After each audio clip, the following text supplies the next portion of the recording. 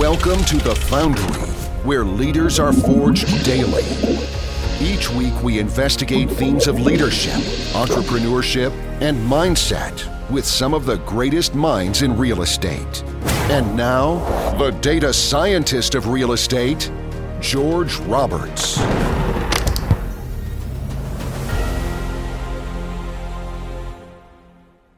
Welcome back, Foundery family. I want to thank you for your viewership and listenership. You have helped this podcast become what it is today. Without you, there is no podcast. This is the second of two highlight episodes consisting of the best moments of the first 127 episodes.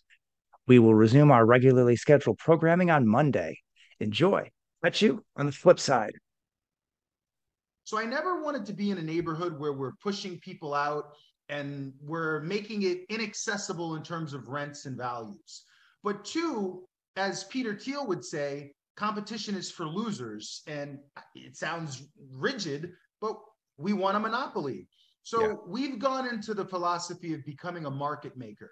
And what that means is you go into a community that actually needs you, that has low competition, or the mass market in terms of investors are circling for safer, better quality schools, etc. Our investment thesis and our time horizon is over decades, not over 24 months or 6 months or quick flips. So we recognize that not only could we enter these neighborhoods and add value, but we could create our own comps and create our own, base by setting a standard. Best real estate advice that I had received was to treat your real estate investing like a business. Right? Don't treat it like a hobby. If especially I was in corporate America and had this side hustle that I was acquiring properties, I could just start buying them up and not really thinking about processes and systems that I was going to use in order to manage them. You can get yourself in a lot of trouble if you don't set up a good process in place to vet tenants, to bring them into your properties, to make sure that they're paying their rents, and a good process to manage your property's cash flows and financial situations as well, and take phone calls from tenants. So make sure that you really treat it with respect when you go into real estate investing. Don't just treat it like a hobby. Make your money when you buy, you know what I mean? And if you buy wrong, there's not much you can do to get out of that situation. If you overpay, it's too late. You know what I mean? I mean, there are little things you can do that maybe will help, but they were all things you were going to do anyways, right? Like you're already going to try to reduce expenses. You're all going to try to increase income. So if you just bought bad, I think another thing that might be underrated is hold time. I think over the last few years, a lot of people have been trying to send IRR through the roof by selling really quickly. And I think there's a lot to be said in real estate for de-risking by holding longer. You know what I mean? And just embracing that real estate tends to appreciate. And I feel like it's one of the ways that people don't diversify. A lot of, I think, limited partners want fast turnaround. And a great way to diversify is in hold period. And you don't really find people who say, man, I really regret holding this piece of cash flowing real estate for so long. My suggestion would be for individuals to start early on in their capital raising. Even if you don't have a transaction right now, if you've never bought one, real estate investment, just start networking with individuals, create your story about what you're planning to do and share that with people so that they can see your path to success. In corporate America, I think I was very good always about just meeting new people, connecting with them, following up with them, trying to meet with them live, at any opportunity I had. That network of individuals that you meet now, today, will have endless value using other people's money with your investments. In the future, you're always going to have a need for other people's money at some point in the future if you're going to grow your real estate business. So start early, go to networking events, be out there and share your story. Don't be shy about talking about your plans to invest. What are you investing in? That would be, my biggest recommendation is start now. People say, hey, I want to invest in real estate. The first thing I say is, how much money do you want to make? Because ultimately I find that it's difficult or people have had difficulty quantifying what success looks like. So in business, we call them key performance indicators, KPIs. And I find that that's the first place to start. What are your KPIs? What is your time horizon? In real estate, it's like a flavorful, melting pot. You could be a wholesaler. You could be a syndicator. You could be a residential. And I find that you don't want to be pushed and pulled in all types of directions when you're going to meetups and investment clubs, et cetera. So it's really about just reverse engineering. Where are you going? How do we want to get there? And then how do we quantify it strategically? And then from there, we typically advocate, I call it a business plan, but really it's an investment strategy or an investment thesis.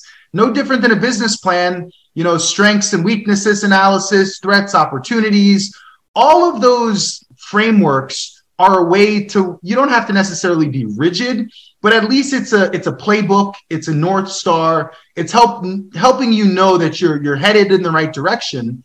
And it's kind of a funny start. I had an apartment in Philadelphia. I just finished grad school getting my architecture degree. And I was dating my then wife at the time, and sometimes would, spend a weekend at her place. And I realized that I had a really nice apartment that I wasn't being used by anybody. So I kind of experimented with Airbnb-ing it. And it was a pretty eye-opening experience, actually, because I was able to generate much more than I was able to generate enough income to cover the rent and then some. And that was kind of the first time I was like, oh, wow, this wasn't particularly hard to do and is generating real income that's kind of changing my life for the better. And so that was my first taste, even though that was I didn't even buy the building. It was basically just arbitrage, right? I was renting an apartment, then renting it again. But it was sort of my first taste. And I knew from there that there was something to it. But younger in my career, I always wanted to be a developer. I always wanted to be a builder. However, back in 2015, 16, I guess, mid-career, mid-decade, we realized that there was such an abundance of vacant units from the great financial recession of 2008, 2009, that initially I said to myself, John, it doesn't really make sense to build from the ground up. And I figured if you want to cut your teeth in real estate, you should go where your skills are necessary. And as I mentioned, being a New Yorker, young in real estate is 45, 55 before you get to begin in New York. And I said, oh my gosh, why would I build new when in Michigan and in Ohio, there's a plethora of opportunity. So as we began to scale and grow, we recognized that, Central Ohio was beginning to boom, and there was a need for our value add skills in Detroit. And that brought us to Detroit nearly 5 years ago. So my advice would be ready, fire, shoot. I spent a lot of time studying real estate, listening to podcasts, reading books, talking to people, probably way too long educating myself and not really going after transactions. And then there are some transactions where I moved a little too slowly on them because I was nervous for some reason that maybe in retrospect was not that big of a reason to lose the deal. And I look back on some of those deals and really kick myself for not acquiring them. So really just going after a transaction and with kind of full throttle, right? There are deals that don't make sense, and you can certainly make those decisions along the way. But if it looks great, go get it. My younger self needed a lot of advice. I would probably really encourage him to be more entrepreneurial sooner, because you don't realize in your 20s, you can just try and fail a bunch of times and it's okay. You know what I mean? It would have been fine. Everything's going to be fine. You don't die if you screw something up. And you will have more cracks at it. There's all these sayings that are really discouraging, 90% of businesses fail and things like that. And when you start getting into the entrepreneurial world and meeting more people, you realize that all of them have tried businesses multiple times and they just keep trying till they're successful. So 90% failure rate doesn't mean that 90% of entrepreneurs are failures. It just means that their first business didn't work out. They pivoted, they tried something different, kind of learned a few lessons there, and then maybe on the third one, boom, they figure it out, right?